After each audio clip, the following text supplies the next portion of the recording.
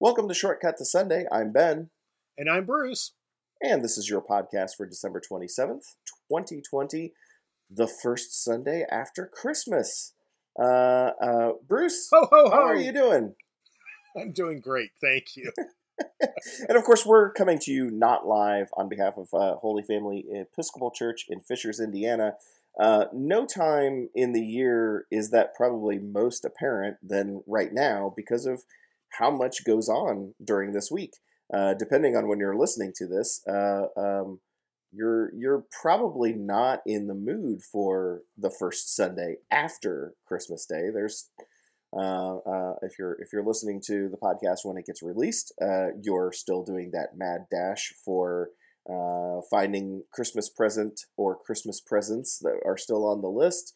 Probably doing some wrapping, probably doing any number of other things that's going on. So, like I said, of all the weeks, this is probably this and probably Easter. Although Easter's a lot more structured, so it's as far as like you have Good Friday and Maundy, Thursday, and everything falls on the exact same day. Christmas kind of floats around in this through the week. Through the week, and this year it's on a Friday, so it's like it's all over the place. And the joy of the season also changes a little bit. Anticipation to celebration of birth to looking forward to the rest of this child's life, and so the tone kind of changes from day to day.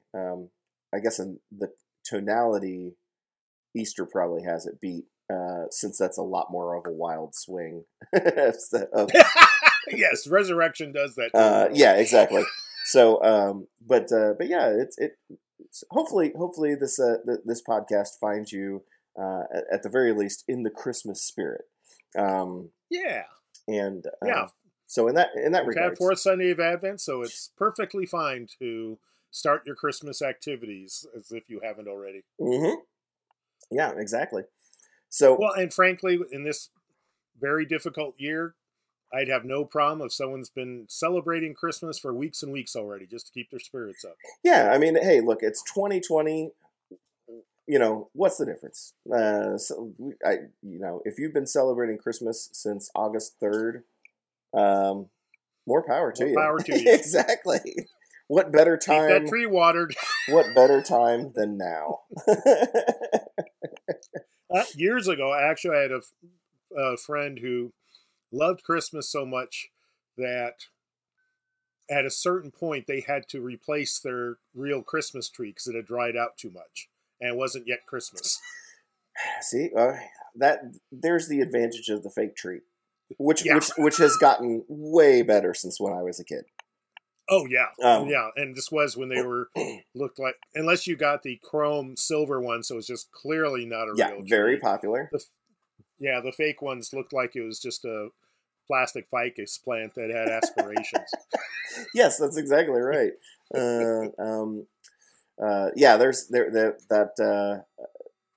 What a weird time. Yeah. No sense of realism. This tangent, quick. Yes, exactly. But speaking of the Christmas week, there's like a couple of things going on this week. So just in case people are Johnny on the spot with listening to this podcast, Bruce, what all are we doing here at the church for Christmas week? What kind of services we got going on? Well, everything will be online, and on Christmas Eve at 5:00, we'll have a children's friendly service, which, as clergy always joke about, that just makes it better for everyone in terms of accessibility. And that makes sense now. Then at 9 p.m. we have a lessons and carols service, and at 11 p.m. we have the midnight mass style service. Again, all those online, all with a Facebook watch party, or you can download them or watch them on YouTube on demand as soon as they're up.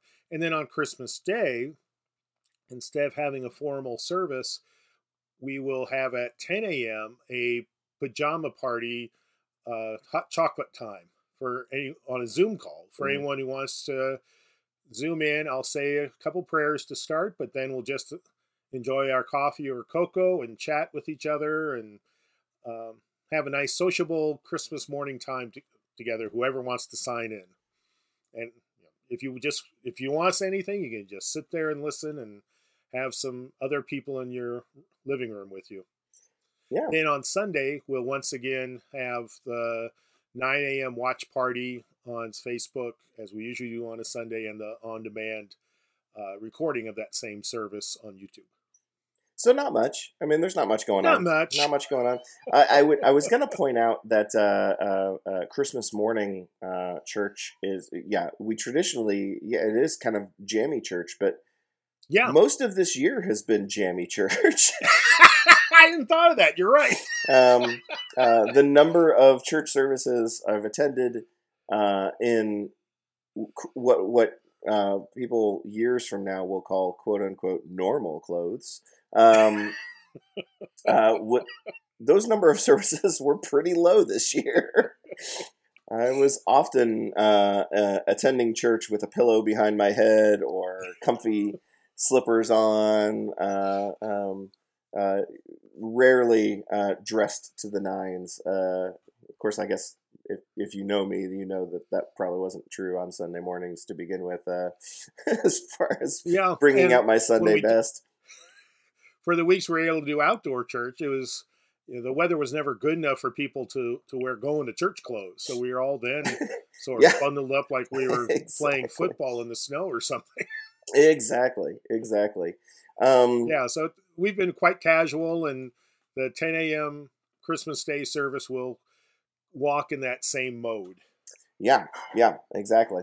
So we're gonna stay there. The only difference is you're welcome to share your Zoom camera, if I'm not mistaken, for that. So that's right. So that we can see each other and know then for a fact that we have all been in pajamas this whole time. Right. We suspected it's true, but come Christmas morning, we'll know that it was a fact. So, Bruce, with the end of the year and our last word of the Stump the Priest word that I'm going to do, I thought it would be fitting to do this term. Which is not going to be what you think it is. If you take it literal, it will not be that word. So I'm going to help you out there. I'm an Episcopalian. I don't take anything literal. So today's word is sweep, and if you don't know what that is, then it will make a little bit more sense as to why I picked it for the end of the year once I get a chance to explain it. So and it's spelled the way of cleaning a floor? Yes. Sweep. Okay. SWEEP. Sweep. I am drawing a blank. That's unsurprising because it's not one of those terms that goes back to Constantine or those I know weirdly. Right, a Pauline letter or one of these things. Sweep Moses was generally it's an acronym. Wait. Ooh. I do know. Yes. Stewardship, worship, evangelism, education, pastoral care. Very, very close. Okay. What you described is sweeps, and you're missing one. It was sweep or sweeps.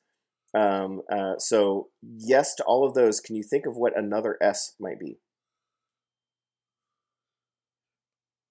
Service. Yes. Yep. Exactly right. Yeah. Okay. Now, yes, in the 1990s, that was an Episcopal Church effort to help congregations focus on having balanced ministries. Yes. And we were to evaluate ourselves using those categories. If I recall correctly, it was originally sweep without the stewardship. Correct. And someone pointed out, we got to raise money. And so yes, it became plural with sweeps. Mm-hmm. But we are encouraged to have our vestry agendas and annual reports and committee structures all fit into that structure or that paradigm Mm-hmm. to help us stay on track. And actually, I was a pretty new rector at that point. I was leading my first largest church, and it was pretty helpful for me anyway to help keep an eye on all the different moving parts of a congregation Mm-hmm. and make sure we were having, like I say, balanced ministry and not leaving too much behind. Yeah. Yeah. But I've not thought about that in quite a while.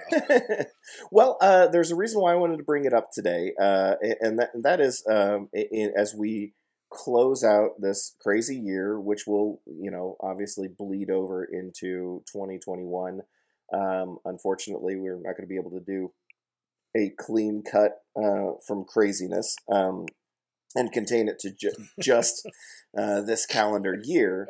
But generally speaking, at this period of time, we do kind of like a look back, both personally, professionally. This is when we start making our New Year's resolutions to exercise more, eat less. Just maybe speaking out of guilt of my own conscience, and but it's a kind of an evaluation phase. And one of the I think one of the general feelings that we can all admit is that I think it's okay to admit that church hasn't felt like church this year, Right. which is entirely accurate.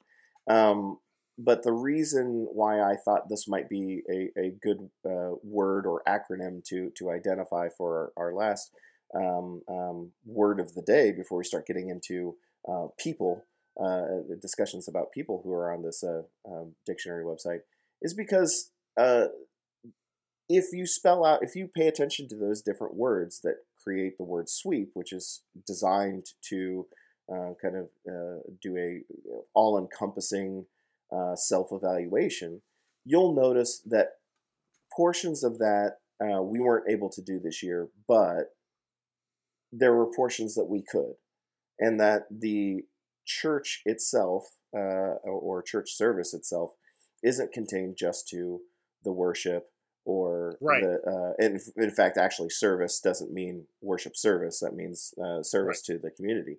So worship is essentially only one of 5/6 parts of what we use to define who we are and what we do in this ministry. So while we weren't able to do, I think probably for many people, the normal version of one of the more meaningful parts of our ministry, we're still able to do. We've been able to do evangelism. We've been able to do education, pastoral care, service, and even stewardship during a financially challenged year. And I chose this to mean a source of encouragement that it's not as bad as it seems sometimes. That's very nice. You're right. Being held back on one of the 6 is not the worst thing in the world, and there's still room for us to laud our accomplishments in other areas, and also a chance to improve. It's given us a chance to hone some of these areas a little bit better. So, right, yeah. And one of our goals around Holy Family we're already beginning to talk about is that now that there are vaccinations being released, and knowing it will take months before they're widely available to everyone, we need to plan ahead now. Yeah. To truly reopen and not just say, okay, the last thing we did when the doors were completely open on a Sunday was this, and so therefore we'll do this plus 1 year later.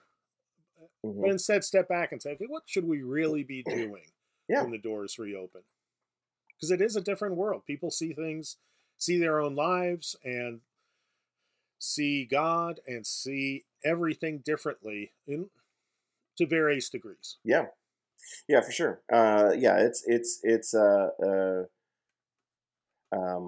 You can either look at this year as a period of time where we all got beat down together, or it's a period of time where we were able to identify the challenge and maybe switch gears a little bit and think differently. But so it's kind of this was a challenging year, but sometimes you need a challenge in order to step up to it.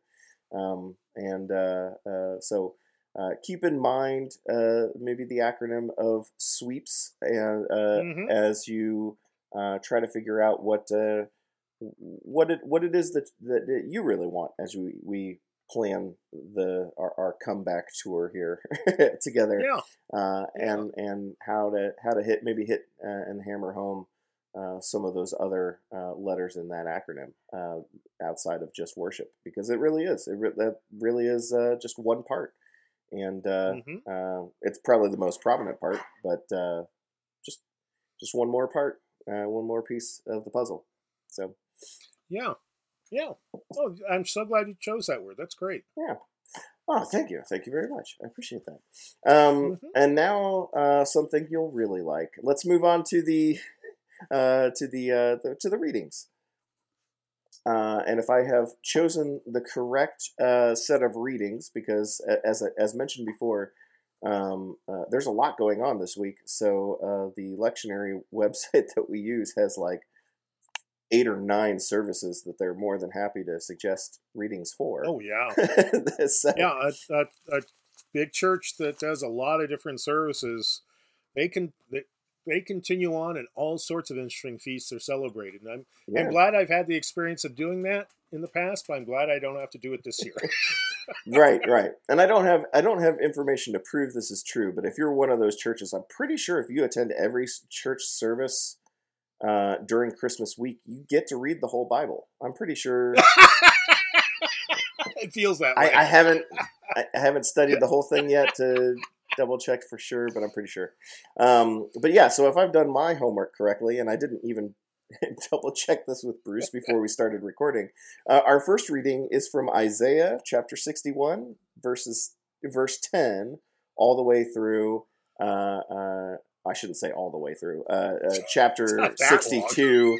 Verse 3. No, it's not. I just now realized how short that actually is. Yeah, so, it's actually, yes, you are correct. Okay, good. That reads this way. I will greatly rejoice in the Lord. My whole being shall exult in my God. For he has clothed me with the garments of salvation. He has covered me with the robe of righteousness, as a bridegroom decks himself with a garland, and as a bride adorns herself with her jewels. For as the earth brings forth its shoots, and as a garden causes what is sown in it to spring up, so the Lord God will cause righteousness and praise to spring up before all the nations. For Zion's sake I will not keep silent, and for Jerusalem's sake I will not rest, until her vindication shines out like the dawn, and her salvation like a burning torch. The nations shall see your vindication, and all the kings your glory, and you shall be called by a new name that the mouth of the Lord will give. You shall be a crown of beauty in the hand of the Lord, and a royal diadem in the hand of your God. So we've done a lot of reading from Isaiah. So at this point, if you're a returning listener, you've probably heard me ask this almost every week, but this is second or third writer in Isaiah. This is the third writer in Isaiah. Yeah, we're on the home stretch in the whole book. There are only 4 chapters after this. Okay, I was going to say I was thinking it stopped in the 60s somewhere. Yeah, 65. So at the point where this is written, 66. Sorry, 66. Okay. Well, 4 more chapters after 62. Okay, yeah. So which is where we ended. At this point in time, they have actually returned, because if I remember right, the third writer, it kind of like begins with anticipation of returning, as they're returning, and then continues to write about. Yeah, it's really hard, but it's better than when you were enslaved in Babylonia. Mm-hmm. And things are really going to get much better if we just keep at this reconstruction work. Right. So since this is nearing the end of the book, which, the readings in Isaiah do kind of end somewhere during the rebuilding phase, right? Not really the Right. not the quote unquote return to glory or whatever you would categorize it as. The book doesn't end when things get quote unquote back to normal, which would kind of strike a tone with us this year. It kind of ends while the Israelites are still working things out. And that's one thing that keeps it relevant today. Yeah, for sure. Because if one thing's for sure, we haven't worked it all out yet, and that's going to Right. be true constantly, all the time, forever and ever. Amen. What is? Until all this comes to an end. Yeah, well, I guess I was just pointing out. Then at some point in time, once the COVID-19 pandemic issue goes away, it'll be something else. Yes, and at some point it all ends, but probably not within anyone's lifetime around now or generations come. But Who only knows? God knows. Who knows? So what is the third writer? This is kind of a poetic. The first verse kind of reminds me of kind of the armor of God Right. language, Supposed which to. I think Isaiah has used a couple of times, especially the Right. third writer. These idea of different types of clothing and garments, then also having additional properties, the garments of salvation, the robe of righteousness. Um, but what's the writer talking about here? Because it's not as clear cut as don't turn away from your God, or giving like directional any specific directional writing. This is kind of more of a poem style. So Yes. what's the writer talking about here? Well, he's talking about what is the ultimate destiny and purpose of Israel, Okay. because he's dealing with a people who have been, repeatedly disillusioned, to put it lightly, by the destruction of Israel, being carted off into captivity, being released and coming back to the ruins, now facing rebuilding the ruins and having doubts about, maybe things really were better back in Babylonia. Why are we even doing this? We're just going to probably be destroyed again. And so Isaiah is trying to pass along the words from God, saying, no, this is really what you're supposed to be doing now. This is what I need the people of God to be working on. And it really will be worth it. Mm-hmm. Ultimately, it really will be worth it. So these are words of encouragement, but that's really putting it too lightly. These are really revolutionary in the purpose that God is giving the people, where they are no longer simply supposed to see themselves as a respectable mid-sized to smallish kingdom Mm-hmm. that has a decent economy and a big enough army and righteous enough religious life, Mm-hmm. but something that's really part of a worldwide plan by God to spread the love of God everywhere. So he's trying to shift the people's focus from a very small self-identity to one that is connected with the universality of God's love for the world. Mm-hmm. And that's no small thing. That's a huge mind shift. Sure. Yeah. So in this reading, I assume the you are the people of Israel. Yes. Depends. Oh. Okay. Yeah. Depends on. On which verse it is. Oh. I guess I was looking at the yous in. I don't think that there's yous in the first part. So just the Right. yous in verse 2 and 3. Right. The yous there are God. Okay. So then, the nations shall see your vindication, all the kings your glory, and you shall be called. Wait. Okay, and then It's a mix, okay, actually. okay, So, the in 2, where the nations shall see your vindication, the kings your glory, and you shall be called by a new name in the mouth of the Lord, that the mouth of the Lord will give. It's actually a sliding from God being you to Israel being you. Gotcha. And then verse 3 is Israel as well. Yeah, that it's sliding so that the people will catch on to how divine their purpose is, even though it's not the purpose they want. Okay. Because they'd much rather than just being vindicated, they'd rather conquer. And that's not going to be their purpose, and never was supposed to be. Yeah, and I think on first read, sometimes that might be your what your mind goes to when you the nations shall see your vindication, and it's vindication, not revenge, vengeance.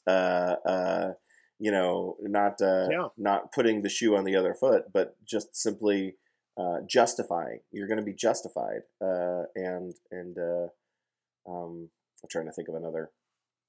Give you a synonym. Yeah, another synonym for justification, vindication. It's not coming to me. But what about the eyes in here? Is the eye the author? I will greatly rejoice in the Lord. Yeah, for Zion's sake, I will not. Okay, so it's the prophet. Okay, I wasn't sure if this was put into someone else's mouth, which every once in a while a writer does. Right. So in a way, the writer is kind of in a way doing kind of a little bit of a Pauline thing, talking about how he will rejoice, and then an acknowledgement of the gifts that God has given the writer. He has clothed me with these garments. He has covered me with this righteousness. So it's kind of like his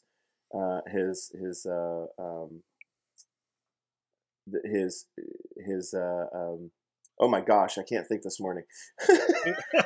It's his credentials. Yeah, these are his credentials. Thank you. Coffee still has not very kicked much in. Like yeah, and you're right. That's very much what Paul does.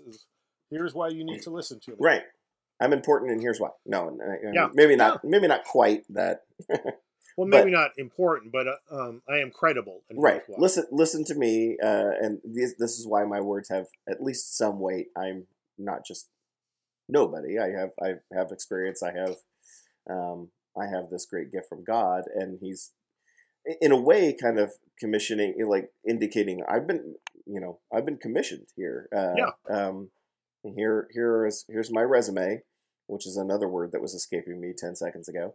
And this is why you should listen, because I've been talking to God, and He wants you to know that this is your new motto, your mantra. This is your new purpose on this earth, and we have to pay attention to it, because I know that's not what your first instinct is. It's going to be more the vengeance and eye for an eye kind of a mentality. Yeah. I mean, it doesn't get to be the you kicked me when I was down, I get to poke you in the eye now that I'm up. Right. And were they successful with adhering to that call? Well, of course not. But that's another book. I mean, they certainly did better than a lot of other people. So That's fair. Yeah, I mean, in the same way that there are certain people who call themselves Christians that I would rather not claim as my brethren and sister. Today, mm-hmm. There were folks at the time of Isaiah that I'm sure Isaiah was wanting to say, "Read this, dang it!" Yeah. And what we see, 400 or 500 years later, when Jesus is born, when Jesus has his adult ministry, is the interaction between folks on various levels of trying to live out these words. And some who were selling out to the Romans to protect the kingdom's existence, even though it had become a puppet state of the Romans. and others who were trying to purify the kingdom with violence. So at the other extreme, and most people were in between, but it's the ongoing struggle of the human race of how do you make those day-to-day decisions that turn into eras in history of how a people's behaved. Yeah. We've history contains so much. Yes. Yeah. So, anything else about Isaiah here? Oh, so much, but we should move on. Okay.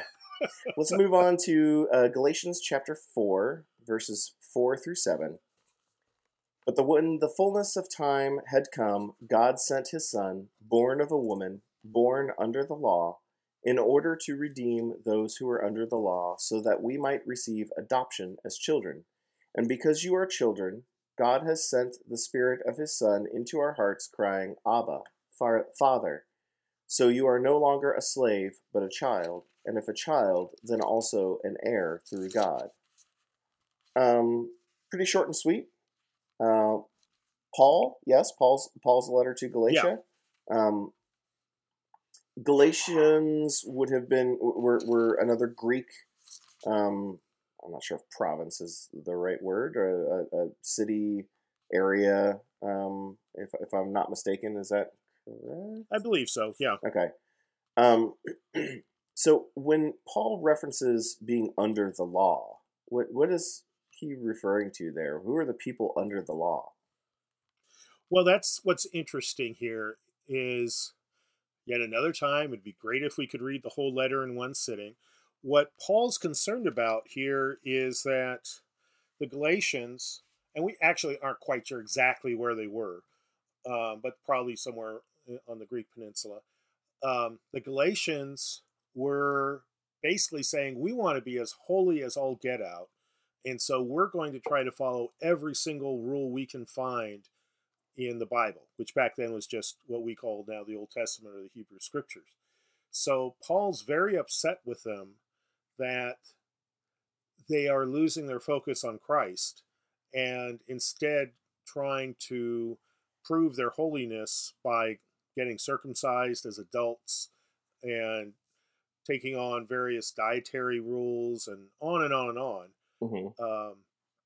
When, as many people may remember, that was not something Paul thought was necessary. As it turned out, that was how Christianity ended up deciding. But at this time, it was up in the air in terms of whether, in order to become a full Christian, you have to become Jewish first, to really simplify how to describe it. Mm-hmm. So he's really yelling at them here. And the way that the lectionary uses it on this first Sunday after Christmas is more as a gentle, oh, isn't Christmas neat?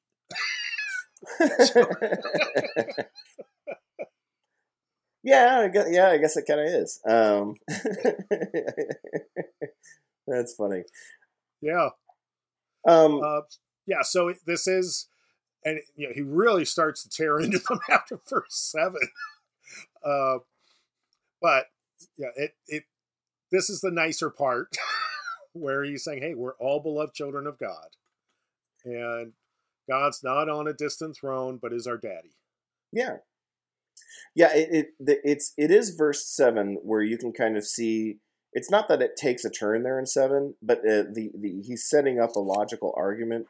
I could see where if you're no longer a slave but a child of God, and if you're a child, then you're also an heir. And being in the position of an heir comes with it some very,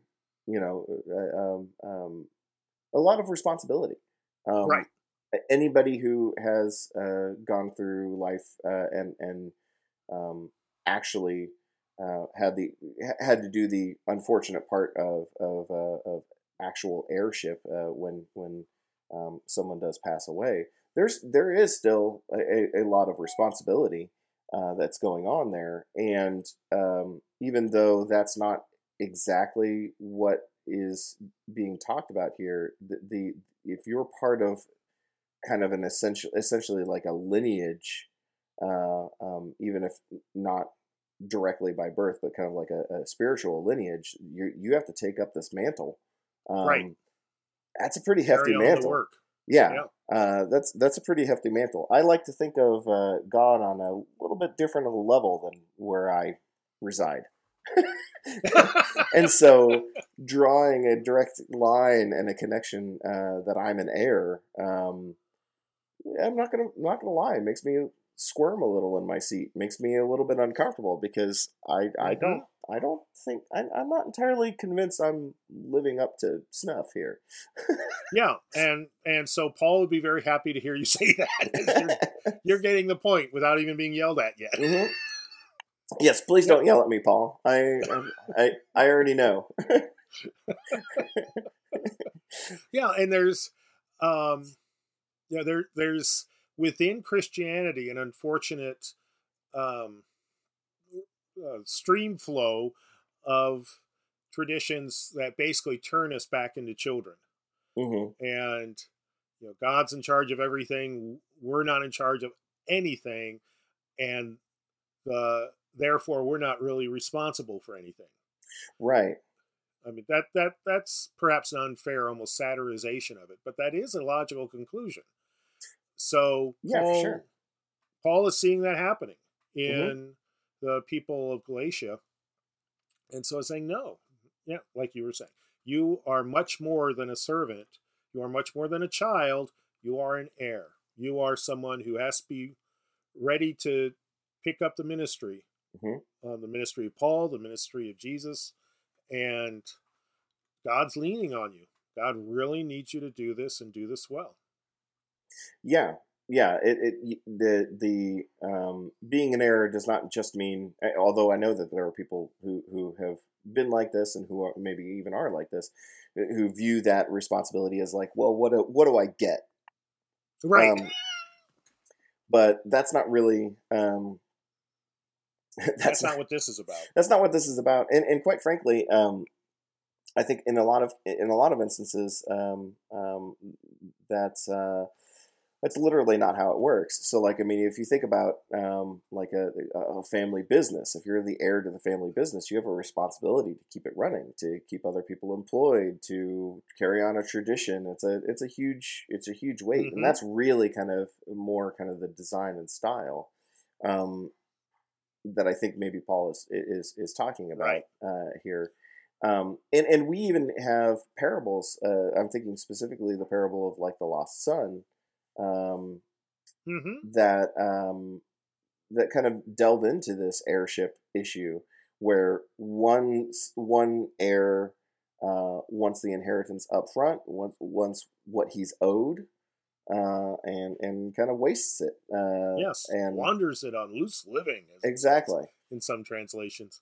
So specifically, just drawing a tether between that parable and this heir concept, you could kind of then infer or kind of make a realization. Even though he got his physical heir, gifts as an heir, when he returns, he still has heir status.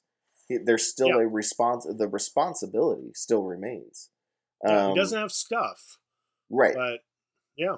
That was only part of it, and the physical stuff, the stuff that you get, um, bleeds away in an instant, or can bleed away in an instant. Yeah. That's Well, not the part that super matters.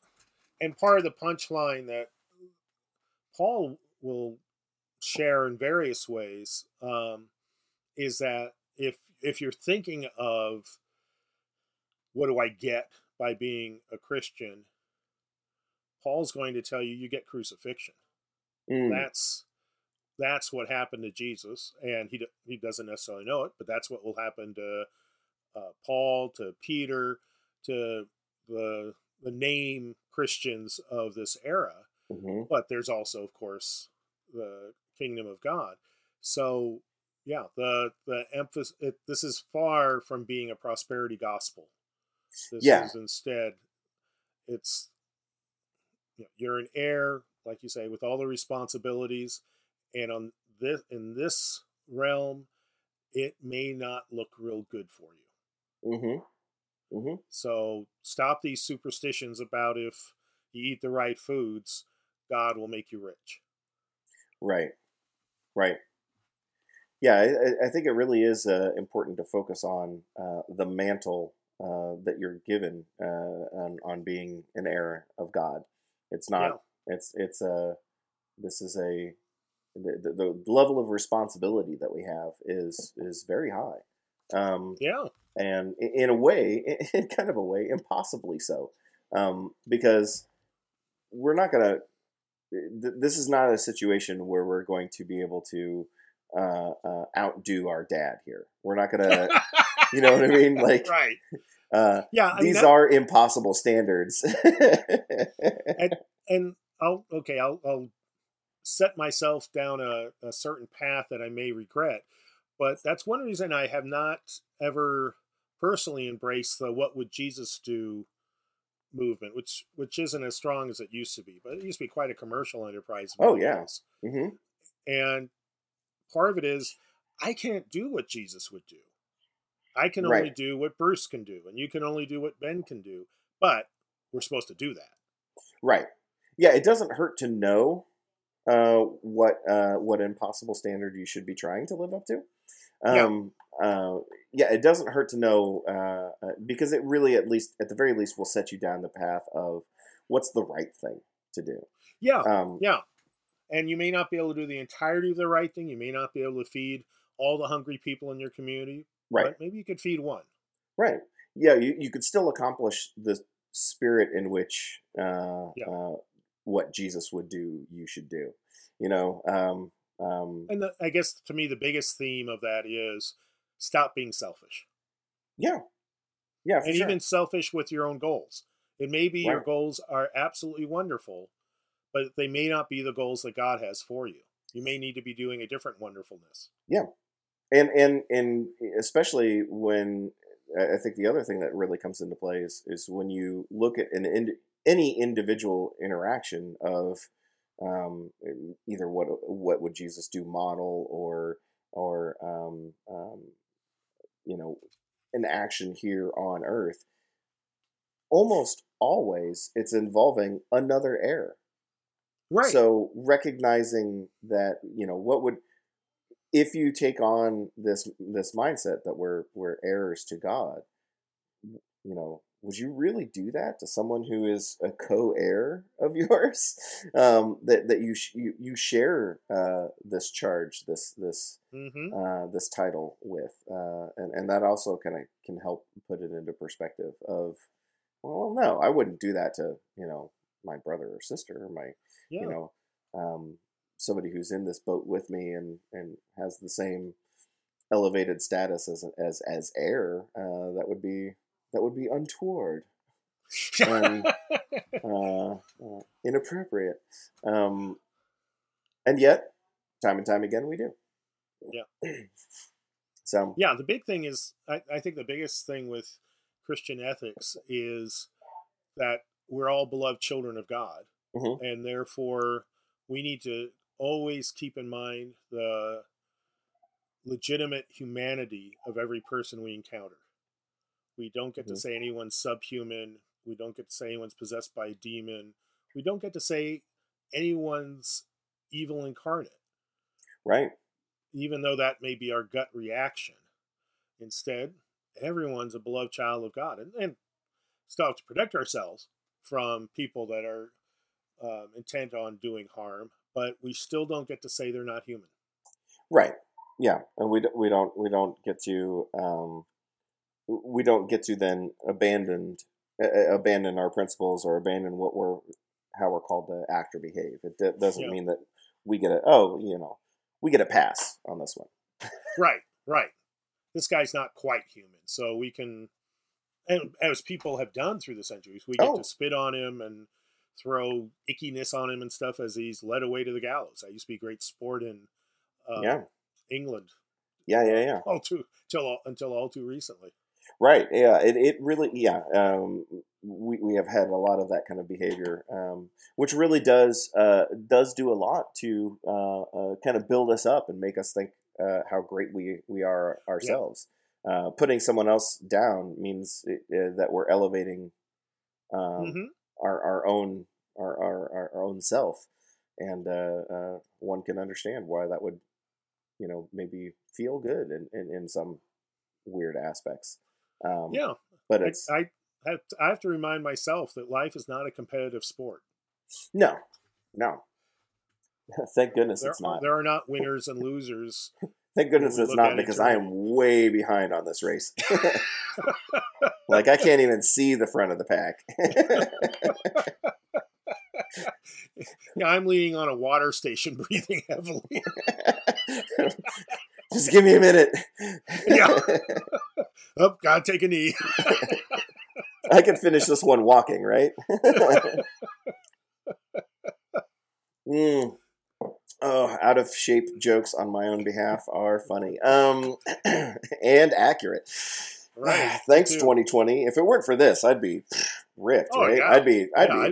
pinnacle of health, If I'm they had sure. not postponed the Tokyo Olympics, my training would still be Still, current. yeah, I'd still be there. I'd be tip top shape. Yeah. Um, well, let's move on to the gospel reading.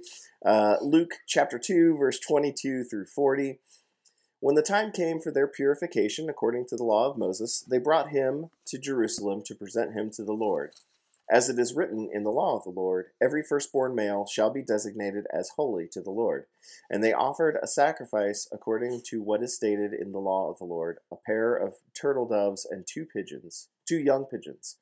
Now there was a man in Jerusalem whose name was Simeon. This man was righteous and devout, looking forward to the consolation of Israel, and the Holy Spirit rested on him. It had been revealed to him by the Holy Spirit that he would not see death before he had seen the Lord's Messiah. Guided by the Spirit, Simeon came into the temple, and when the parents brought in the child Jesus to do for him what was customary under the law, Simeon took him in his arms and praised God, saying, Master, now you are dismissing your servant in peace according to your word, for my eyes have seen your salvation, which you have prepared in the presence of all peoples, a light for revelation to the Gentiles and for glory to your people Israel. And the child's father and mother were amazed at what was being said about him. Then Simeon blessed them and said to his mother Mary, This child is destined for the falling and the rising of many in Israel, and to be a sign that will be opposed, so that the inner thoughts of many will be revealed, and a sword will pierce your own soul too. There was also a prophet, Anna, the daughter of Phanuel, of the tribe of Asher. She was of a great age, having lived with her husband 7 years after her marriage. Then, as a widow to the age of 84, she never left the temple but worshipped there with fasting and prayer night and day. And that moment came, and she began to praise God and to speak about the child to all who were looking for the redemption of Jerusalem. When they had finished everything required by the law of the Lord, they returned to Galilee, to their own town of Nazareth. The child grew and became strong, filled with wisdom, and the favor of God was upon him. Um, this story, I think, is only in Luke, right? I Right. mean, going Right. to the temple. There's a couple of temple stories of Jesus as a child. And This both being are in Luke. are they both in Luke? Okay, so Yeah. the other one of his parents losing him is also here in Luke. Mm-hmm. Okay, and isn't really I'm pretty touched. sure it is. Is Oh it well. okay? Let's move on. Uh, but this story is not touched upon on any either of the other gospels. How come this is an interest to Luke? What's he? Well, Is this just buttressing up the idea that he is the Messiah in addition to all that happens with John the Baptist and everything else? it's yes, and Luke is very interested in the connection between Jesus and Isaiah, Okay, and that's what both Simeon and Anna quote okay, are verses very, very, very close in terms of pages, so to speak, to what we read this morning from Isaiah. And So Luke is placing Jesus in complete continuity with the the vindication, restoration, um, sort of evangelistic center Mm-hmm. that Isaiah talks about. And then both Simeon and Anna, in a way, and then Jesus will, of course, amplify it, put this to beyond simply the geographical boundaries of Israel or Jerusalem or the temple, and instead make it a universal sign to the whole wide world. That's Isaiah did. Mm-hmm. What about this? The law of the Lord process. What? Tell me more about this. So the every firstborn male shall be designated as holy to the Lord, and you go to the temple and offer a sacrifice of a pair of turtle doves and two young pigeons, which, if I'm not mistaken, is the same. I don't know why they switch between pair and two. So it's two of each, right? I believe so. We just got fancy with our language here. Pair of turtle doves, but not a pair of pigeons. Two pigeons.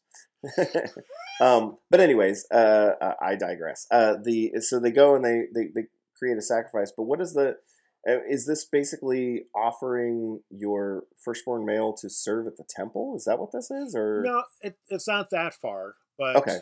it's instead to remind everyone that even the greatest thing a family could have, which is a firstborn male at that time, Mm-hmm. even that belongs first to God. And so, as much as you'll have hopes and dreams for that child, God's desires should come first for that child. Okay. And that, as much as you might be a proud mother or father, it really wasn't any effort on your part to have this child be born beyond the pregnancy labors, literally and before, and that it's really the miracle of God giving life. And so one should be thankful and make a Thanksgiving offering. Interesting. So in a way, it mirrors. Well, I shouldn't say mirrors. We have infant baptism within the church, which is really more of a sign of Thanksgiving and a prayer for assistance in raising the child and a whole slew of things. In a way, this kind of reminds me of that of kind of like an outward appreciation of what has been what a miracle a child being given to you is for a parent, a very happy occasion, but also then recognizing that we only get what everything that we get is a gift from God, and kind of giving thanks and praise for it, right? Is that right? Okay? And it's not ours as much as, I mean, that's sort of the ultimate hippy dippy stereotype from the 60s and early 70s was the parents refusing to give the child a permanent name because the child had to reveal it to them at some point. And it counters that as well, that even though you want to elevate your own child above all else, nope, God's higher. Okay. And that may sound obvious, but I know as a parent and now as a grandparent, it's at times, I want to tell God exactly what should happen for these children. Right. And I'm disappointed if my order form is not completed accurately. It's not fulfilled accurately. So It's also that dimension of parenting, of letting go and knowing that this is all of God, as all of life is.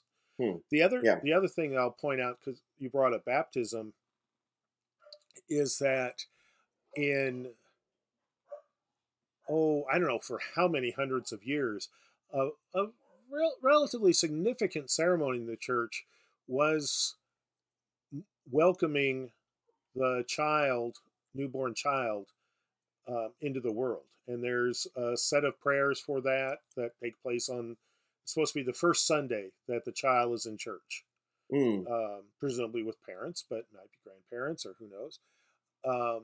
And it's actually more connected with this event than baptism is. Huh. Oh. Unfortunately, in older prayer books, it was called the Churching of Women. And that took it back to the Hebrew scriptures purification laws around a woman who'd given birth. But really, by the time Jesus came along, was born, it was more about giving thanks to God for the birth of a child. Mm-hmm. And so what we had for hundreds of years was quite regularly this Thanksgiving for the birth of a child.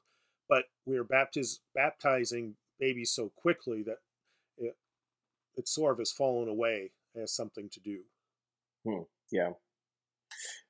Boy, it sure stinks to be a firstborn daughter or a second-born male. Yeah. No thanks given for you. Yeah, all you have to watch is the Downton Abbey series to see how even to the time of World War I in Britain, among the royalty and even among everyday people, it was so hard for anyone except the firstborn son to inherit anything of substance. Yeah, and as Galatians taught us, you're an heir either way. Sorry, law of the Lord, law of Moses. I'm not one.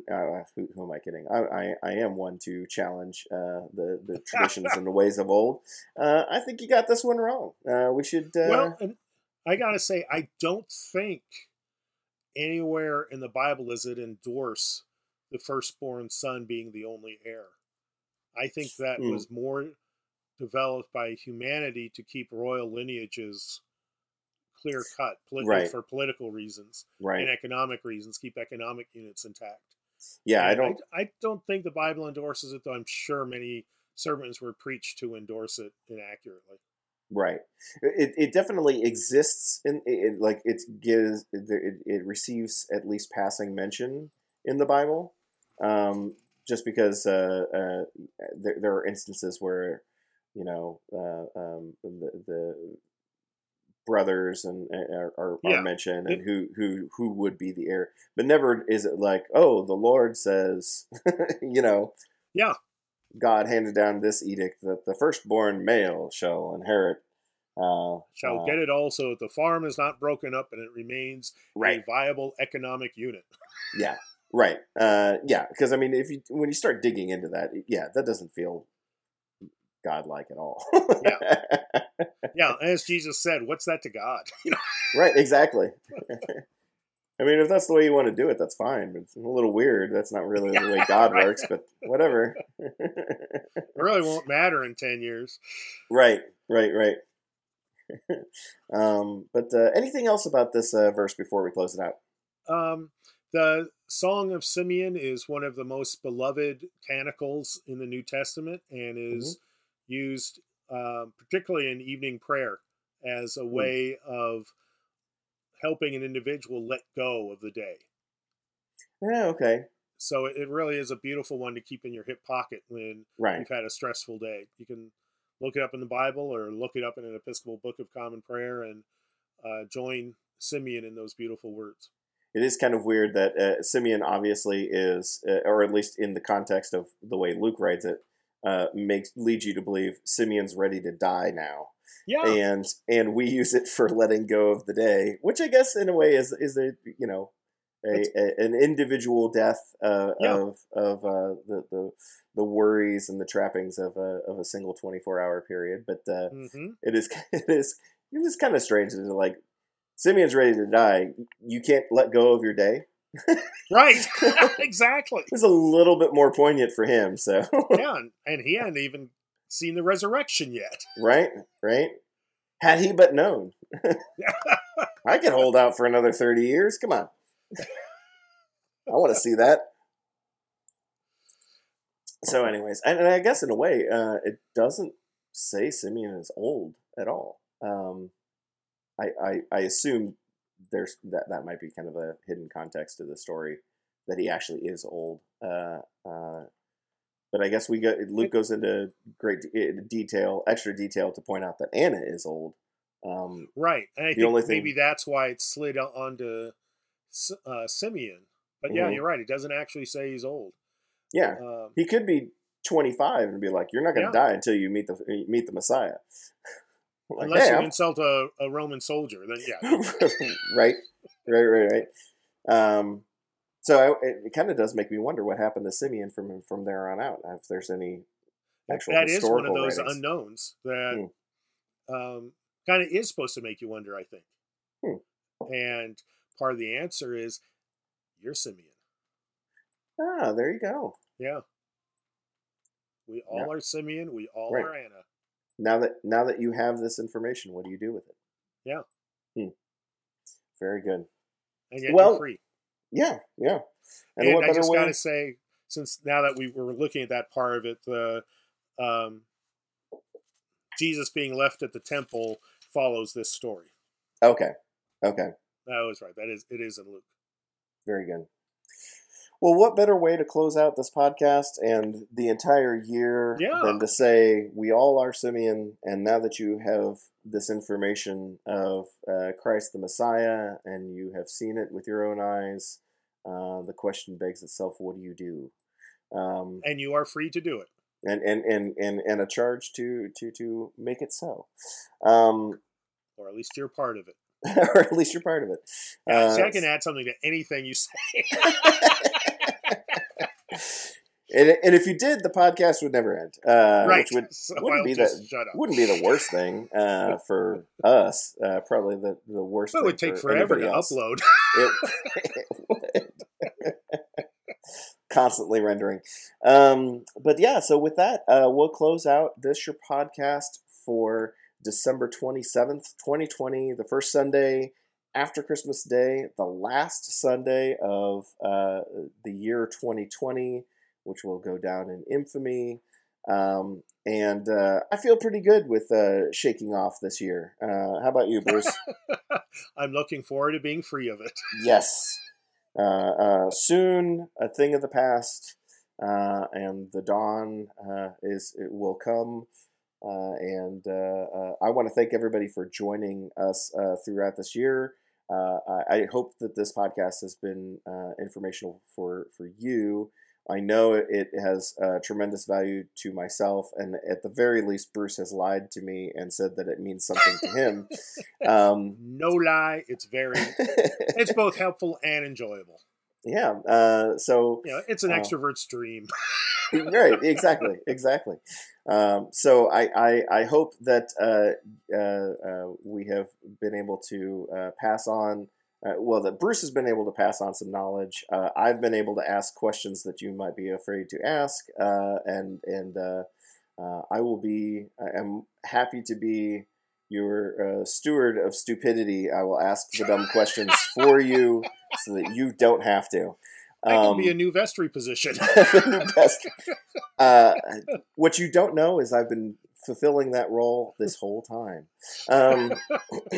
He was there all along. But truly, from the bottom of our hearts, we want to thank you for joining us, and thank you for listening. We look forward to speaking with you in 2021, and in that year, I will still be Ben. And I'll still be Bruce. And we'll talk to you then. Bye-bye. Bye.